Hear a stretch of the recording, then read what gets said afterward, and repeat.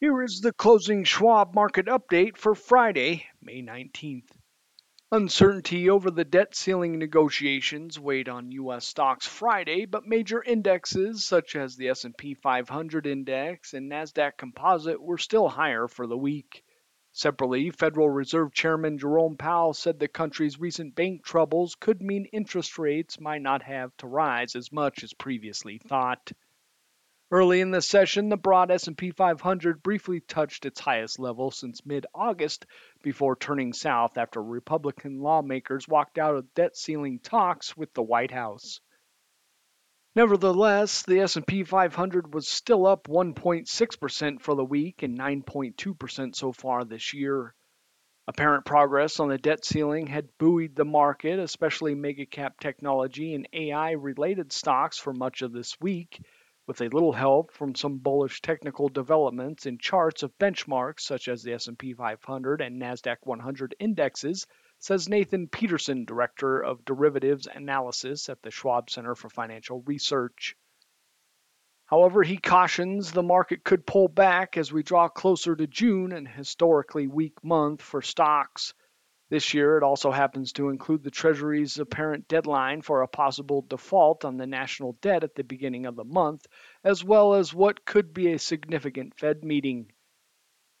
While the near-term momentum still appears to be bullish, price action is stretched in technology, which could set us up for a correction, especially as we approach June, Nate says. Here's where the major benchmarks ended. The S&P 500 index was down 6.07 points or 0.1% at 4,191.98. The Dow Jones Industrial Average was down 109.28 points or 0.3% at 33,426.63. The Nasdaq Composite was down 30.94 points or 0.2% at 12,657.90. The 10-year Treasury yield was up about 4 basis points at 3.688%. CBOE's Volatility Index was up 0.70 at 16.73. Consumer discretionary led the declines among S&P 500 sectors, reflecting some of the disappointing quarterly results reported by big retail chains this week. Regional banks were also lower. Small cap stocks continued to lag behind bigger companies, with the Russell 2000 down about 0.7%. Read all our market commentary on our Insights and Education page, and you can follow us on Twitter at Schwab Research. The following companies reported results over the past day or had large news-driven stock price moves. Deere reported quarterly earnings of $9.65 per share, more than $1 above Wall Street expectations on revenue of $17.39 billion. The farm equipment maker also raised its annual profit outlook. Its shares initially rose as much as 4.5%, but then fell victim to the broader weakness and were down nearly 2%.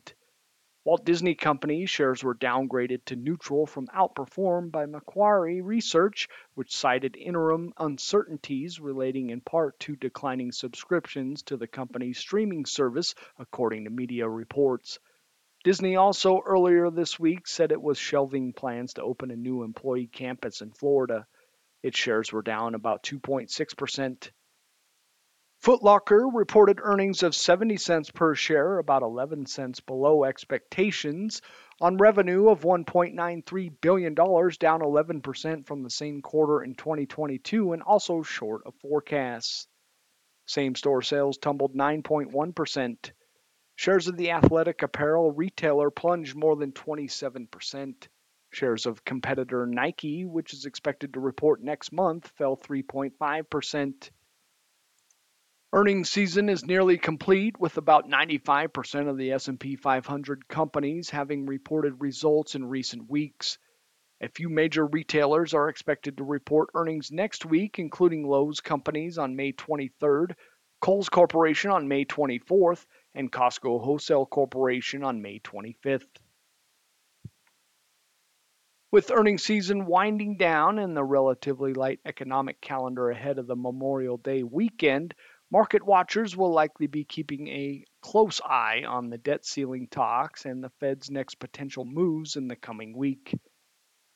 Hopes that the Fed might pause its rate hiking cycle and leave rates where they are got a boost Friday from Chair Powell, who said the recent turmoil in the banking sector may have helped tighten credit conditions to the point where growth and inflation could slow.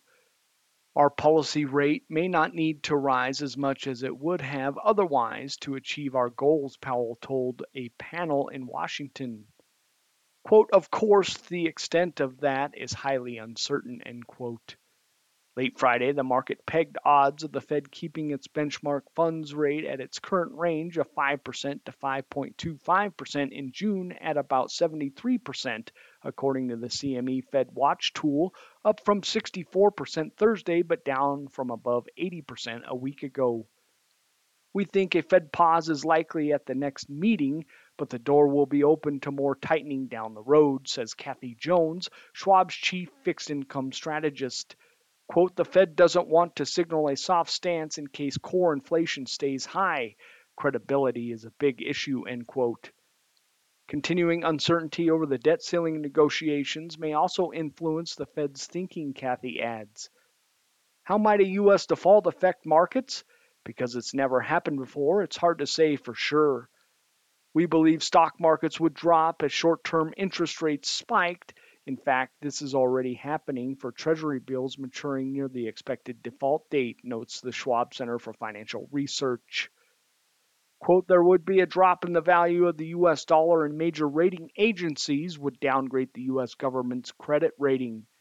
It could also mean a long-term rise in the cost of borrowing for the U.S. government, given the loss of its pristine credit history, end quote.